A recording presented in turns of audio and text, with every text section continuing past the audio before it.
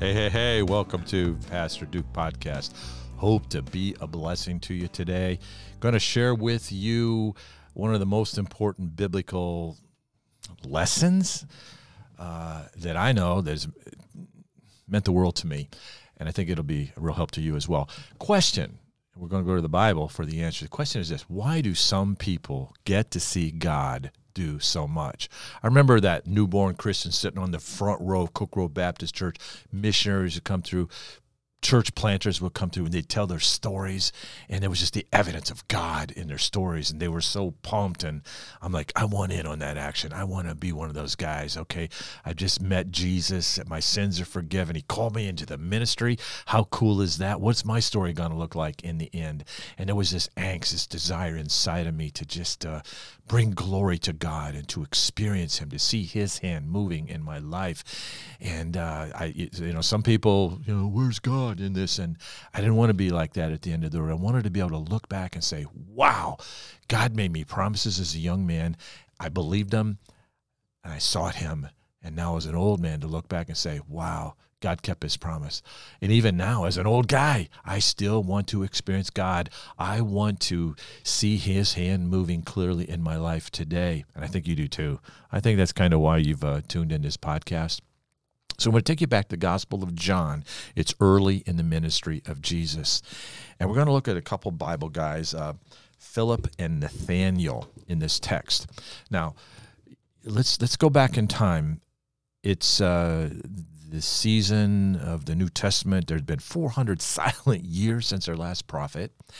And there had been some stirs among the Jewish people. There was the stir of the birth of John the Baptist, kind of shook up the nation, that old priest too old to have a baby, his wife and all that. And then John the Baptist is born.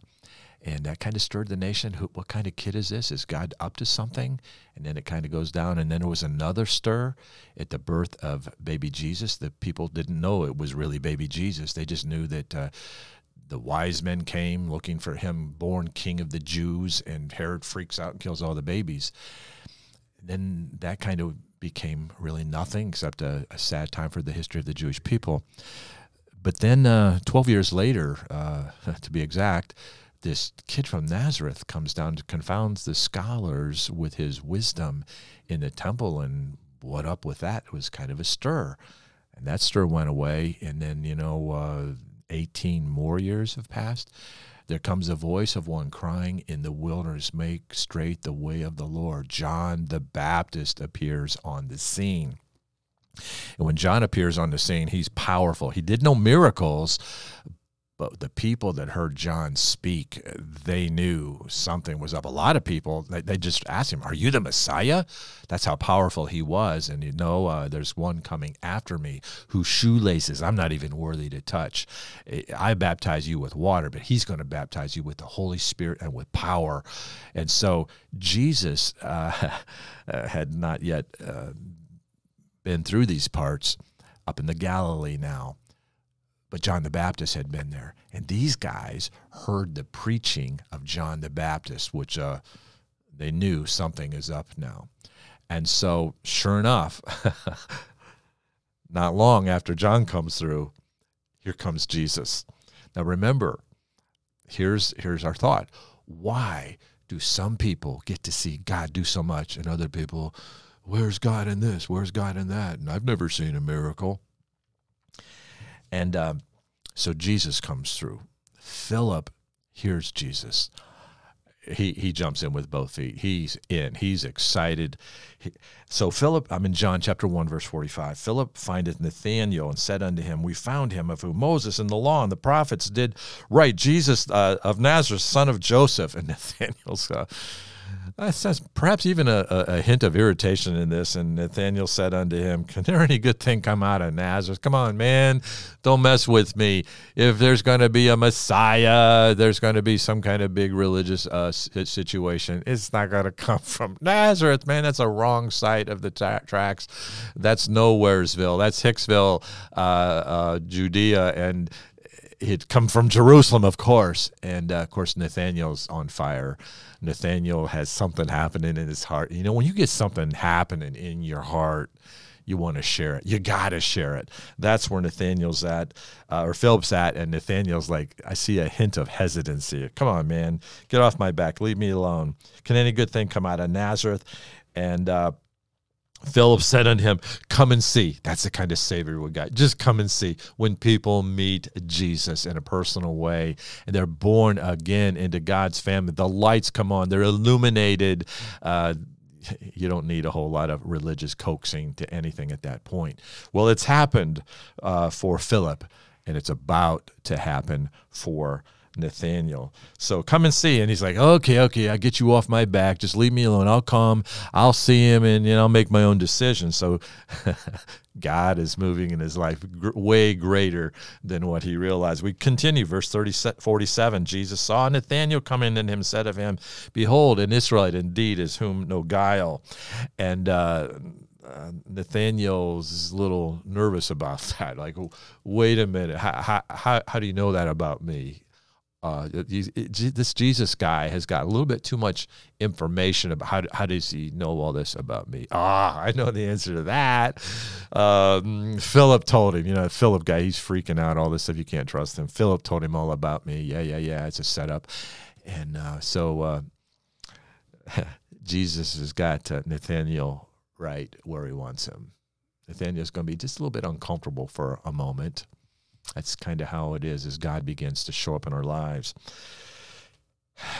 So Nathanael said unto him, how do you know me? Jesus answered, said unto him, before that Philip called you, when you were under the fig tree, I saw you. And Nathanael is sort of, we might say, arrested. He's sort of experiencing what we would call in theology the omniscience of God. Okay, Philip could have told him about me, but Philip couldn't have told him about what I had done earlier in this day behind the fig tree. Because Philip didn't even know about that. Philip can't tell Jesus what he doesn't know. And I know that Philip doesn't know this, but Jesus does. How do you know this about me? And he's, I might say, in a spiritual sense, busted. God's got him right where he wants him. This is huge. I love this. And Nathanael answered. Now, he's just experienced the omniscience of God. Whoever this Jesus guy is, he kind of like knows stuff that is not even humanly possible to know. I love his response. I think Jesus loves his response. I hope this is on videotape. I want to see Jesus's face when Nathanael gives this response. Here we go, verse 49. Nathanael answered and said unto him, Rabbi, thou art the Son of God. Thou art the King of Israel. Philip told me right. You're the Messiah. You're the King. And John the Baptist came and said, one greater than me is coming, and it's you. I can't believe it. We're up here in Nazareth, Capernaum. That's supposed to be stuff happening here. I thought all the big, cool, awesome God stuff's supposed to happen in Jerusalem. And whoa, he's overwhelmed. I love it. It took so little to move him so much. Man, I want to be like Nathanael. I want God to just whisper to me and for me to know it's him and have me just move ready to go. God says, jump. I say, how high? And this is a moment in time that Nathanael will ever forget. It took so little to move him so much. Now, here's the exciting part. Here's where we get to where the rubber meets the road on our question. Why do some people get to see God do so much and other people don't? I don't see nothing happening. Verse 50, Jesus' response to Nathanael's excitement. Verse 50, Jesus answered, said unto him, because I said unto you, I saw you under the fig tree, believest thou? You think that's a big deal? He's like, yes, that's a huge deal. That is not humanly possible. You're the Son of God. You're the Messiah. You're the one that Moses told us would come. And Jesus smiles. Oh, I want to see this. I want to see the smile on Jesus' face when he says this. And I'm going to paraphrase it. Jesus says, dude, you ain't seen nothing yet. He said, here's what he actually said. Thou shalt see greater things than these. Think about that. The omniscient, all-knowing, eternal, immutable God says to him, you ain't seen nothing yet. You like what you've seen? Yes.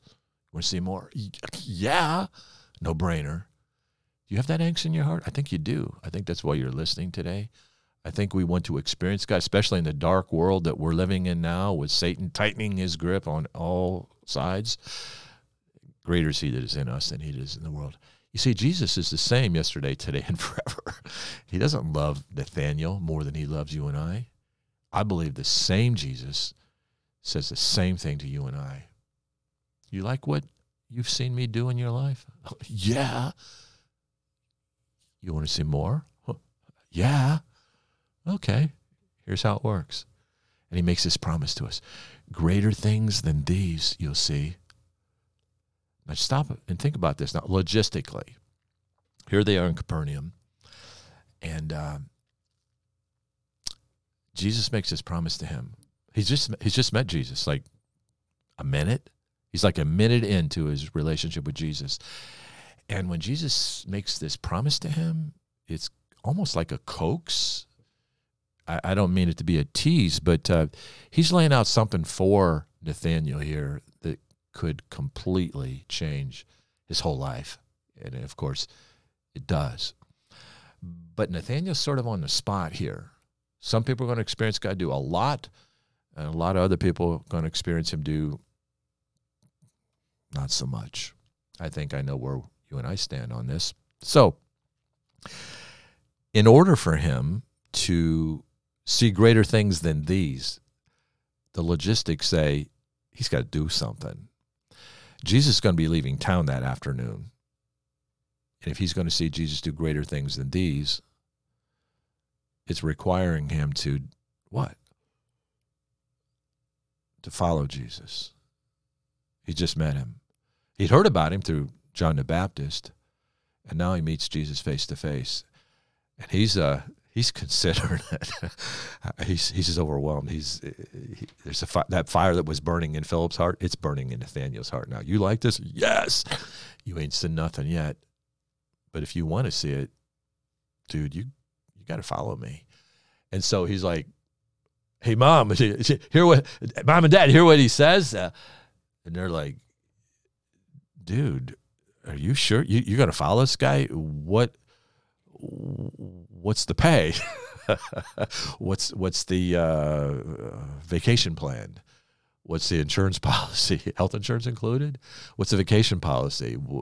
You meet him, and like 90 seconds later, you're ready to follow him. You know, a lot of the religious leaders don't even like him. They don't think he's for real. And you're just going to just walk away from home, walk away from your family, lose your job, and follow this guy, huh? Are you crazy? So I think Nathaniel's getting some resistance. I remember getting resistance from my family, and my family loved me, but they just didn't know this Jesus yet that I had come to know. And so I think Nathaniel's getting some naysayers rising up in his face saying, "Dude, don't do this. Let him minister for a year or so. Let's find out who he really is." But that fire was already started in Nathaniel's heart. You want to see greater things than these? Yeah. Okay, dude, you know what you got to do. And he, kind of like Peter and those guys, those guys dropped their nets and followed him. So did Nathaniel. His whole life's going to change now. So he's in. He's going to be a follower of Jesus. He's going to be called an apostle. Here we are 2,000 years talking about him, and here's where it all got started. So he's following Jesus. I think he's probably like you and I, has some questions, and he's not really going to ask them like, "Where are we going to spend the night tonight?" But he's wondering those things, you know, where are we going to eat? How does this work? Where are we going to go next? And the other apostles, disciples are like, "Well, we don't know. Just trust him. Just do what he says. It'll work out." And so he's probably got all these anticipations, all these expectations. Boy, I tell you, expectations can really hurt us. But we're human. We get them. We have them. him. And so, okay, I'm in, man. He told me everything about me. This guy knows everything. I'm in. I'm going to find greater things than he. So he's like, what am I going to see? What am I going to experience? It's greater than what I've already seen. So at the end of the day, nothing. They find a place to sleep. It wasn't the greatest of accommodations, but I'm with Jesus, and maybe tomorrow will be the day. So he follows Jesus that whole next day, and they're getting further away from home, and he just lost another day's work. And what am I going to do for food? Do I have to pay my own way? I don't have a lot of money. What's up with this? No answers. So that whole day passes. Nothing happens. Just like a regular guy. We chit-chat. We had a long walk. We did have some food at the end of the day, but it wasn't the greatest. And so now another day passes and nothing happens. And he's probably thinking, holy cow, what did I do? Mom and Dad warned me, like, you don't even know this guy yet. What's up with this? And so I think he has some doubts. And he's 2 days have passed, and he's seen nothing, a lot of walking, so all these insecurities, all these unanswered questions. So the third day comes. We get into chapter 2, verse 1. And the third day, it's interesting, the third day. In the Bible, 3 is the number of death. Jonah was 3 days in the heart of the fish, death. Jesus is 3 days in the heart of the earth, death. On the third day. Hey, that'd be a good name for a band, wouldn't it? Christian band, third day? Just saying. And the third day, there was a marriage in Cana of Galilee, and the mother of Jesus was there, and both Jesus was called and his disciples to the marriage. That's good news. These aren't little, cake and punch wedding ceremonies and wedding parties. These are big deals. These sometimes go on for several days. Great food, plenty of it. And so okay, I don't know what's going to happen today. Nothing happened the first day. Nothing happened the second day. And Jesus made these promises to me, and I jumped in. Maybe I jumped too soon. Maybe I should have waited. I don't know. But, hey, the wedding's going to be a lot of fun and it'd be good food, so I'm in. So they go to the wedding. Well, things aren't going to go exactly according to plan at the wedding. And when they wanted wine, the mother of Jesus said unto him, they have no wine.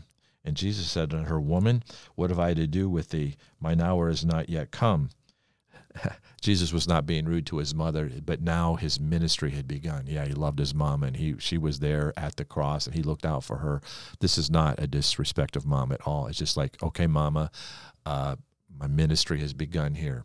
And Mary seemed to understand that. In verse 5, and the mother, Mary said unto the servants, this is to Nathanael now, whatsoever he saith unto you, do it. Man, that's good counsel. Whatever Jesus says, just do that. But I don't understand it. Lean not to thine own understanding. In all the ways acknowledge him. He'll direct your paths. So it's like, okay, that's great preaching there. It's the only sermon I see Mary ever preaching. Just follow Jesus. That'd keep you out of a lot of trouble, wouldn't it? So they run out of wine. It's like, man, who's setting up this party? He didn't count the cost. They didn't have enough. That stinks. And so the mother says, whatever he says, do it. And there were set 6 water pots of stone after the manner of purifying of the Jews, containing 2 or 3 firkins apiece. Now, these aren't little 2-liter bottles. These things, I'm told by the scholars, when they're full, they're weighing like 50, 60, 70 pounds each. These are big containers. And Jesus says unto them, fill up the water pots with water. And I think Nathanael's like, oh, come on, man. I'm a disciple of Jesus. I want to see greater things than these. I didn't sign up for this. I come to the wedding. They run out of wine. It's not my fault. Who's setting this thing up anyway? And now I'm a guest, and I got to do the work. This isn't like, run open the refrigerator and grab another bottle of soda. You got to go down to the well. You got to carry these things. They're pretty heavy, empty. And then they fill them up with water, and then they got to bring them back, and it makes no sense. They ran out of wine. They want me to fill it with water. That makes no sense at all. But I followed Jesus, and Mary said, just do what he says. So, okay, I'll do it. I see a little bit of an attitude if it would have been me. So he does it. He obeys. That's kind of important. He did what Jesus said, even though he didn't understand what the results of this would be. See, God didn't call us to figure stuff out. God called us to be obedient. Jesus said, if you love me, keep my commandments. See, obedience is on the front end of the big, great God stuff that awaited him. I think that applies to us. Obedience will be up front before the great God things will be unfolded unto you and I. So they do it. They do the labor. It wasn't his job description, but he did it anyway. The Bible said, whatever you do, do it heartily as unto the Lord. I don't know how heartily he was, but he did obey, and that was the important thing. So verse 8, and he said unto them, Jesus speaking, draw out now and bear to the governor of the feast. So they did. They bring the water things up, and they lay before the priest. They probably had broken a sweat, and they sent him out. And when the ruler of the feast had tasted the water that was made wine, and knew not whence it was, but the servants which drew the water knew, and the governor of the feast called the bridegroom and said unto him, every man at the beginning doth set forth good wine, and when they have well drunk, then that which is worse. But you have kept the good wine until now. And Nathanael's, hello? What are you talking about, man? What are you, stupid? That's water. I know you ran out of wine. That's on you, not on me. And I don't know why Jesus wants to fill the water pots up, but we did because we're his disciples. We do what he says. So we did it, and we bring it out, and that's not wine, dude. That's water. And I know it's water because I'm the one who put the water in the pots. And then Nathanael looks at this guy's face, and this guy's serious, and then all of a sudden Nathanael gets that little heebie-jeebie, I call him the Jesus heebie-jeebies. And he looks at that water pot, and it seems to be a little off color from when he put the water in. And he gets that little Jesus heebie-jeebie thing going, and he looks at Jesus, and Jesus looks at him, and Jesus says, duh. And he just has that little, words can't capture these moments. You know what I'm saying? And he goes up to the water pot. He takes the thing. He dips it in. He pulls it up. He tastes it. It doesn't look like water because it isn't water. It is wine, just like the governor of the feast said. And again, he's arrested, kind of like 3 days ago when Jesus told him everything about himself without the human capability of knowing what it, he had experienced the omniscience, the all-knowing of God 3 days ago, and it moved him. It rocked his world. He jumped in with both feet, and Jesus had made a promise to him. You like this? Yeah. And Jesus smiled and said, you'll see greater things than these. And now he gets it.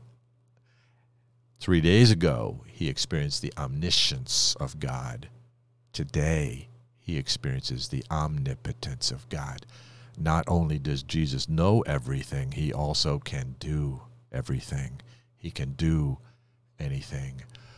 Whoa. Everything had changed again. And now when Jesus speaks to do something that you don't really understand, like later, roll away the stone. Well, he's been dead for 3 days. He stinks, man. You can't open that up. Just do what he says. And he did. Back at that day when Jesus made that promise to him, you like this? Yeah. Greater things than these you'll see. And so he's in. He follows Jesus. You see, for Jesus to see Jesus do the big things, you got to be close enough to Jesus to see it. And he was. Now, it's interesting.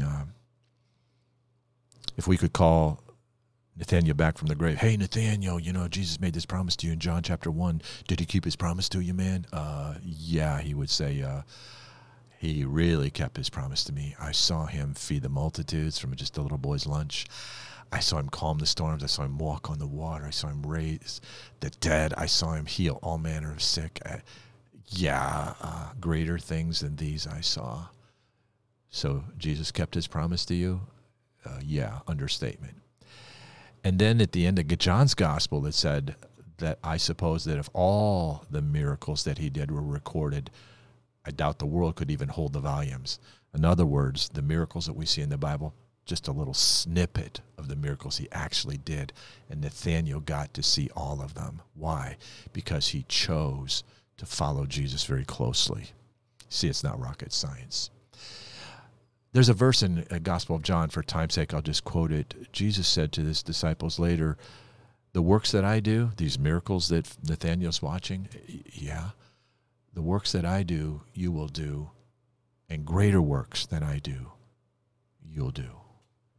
I remember seeing that soon after I was saved. It's like, I don't know if I understand that.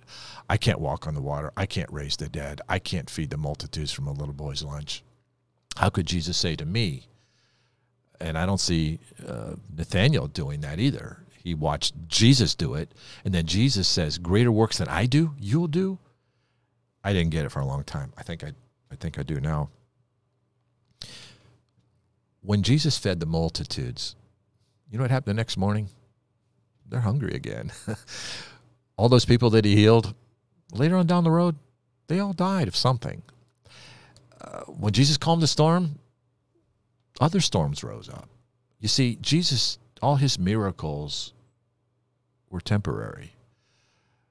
When I tell somebody about Jesus and you tell somebody about Jesus and they listen, he knocks on the door of their heart, they open it, and you've won someone to Christ. That ain't temporary.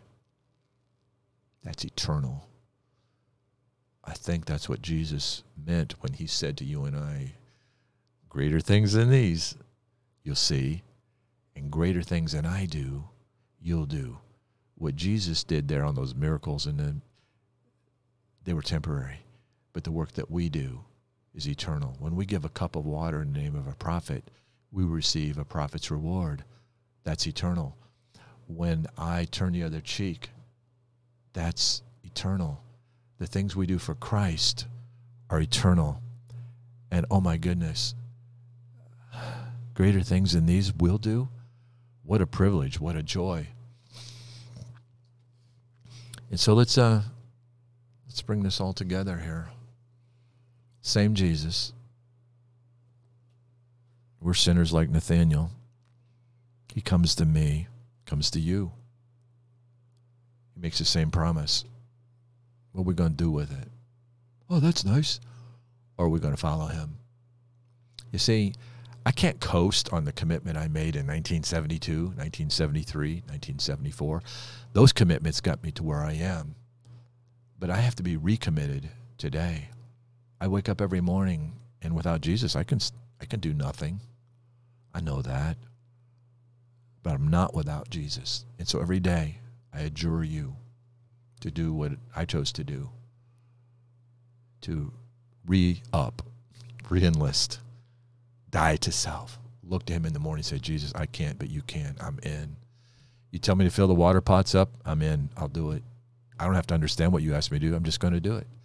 And be really close to him. Be a great worshiper. Be a great praiser. Be a great forgiver. Just be close to Jesus. Eyes on him. Hands on those plows of the gospel.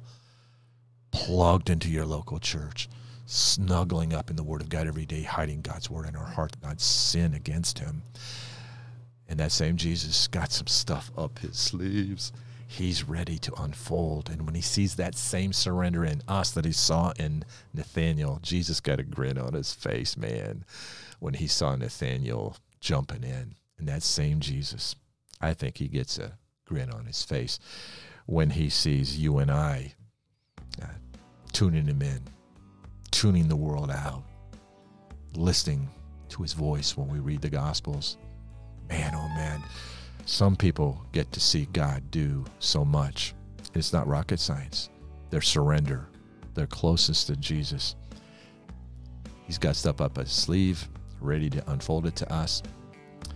And I want to be where the action is. I think you do too.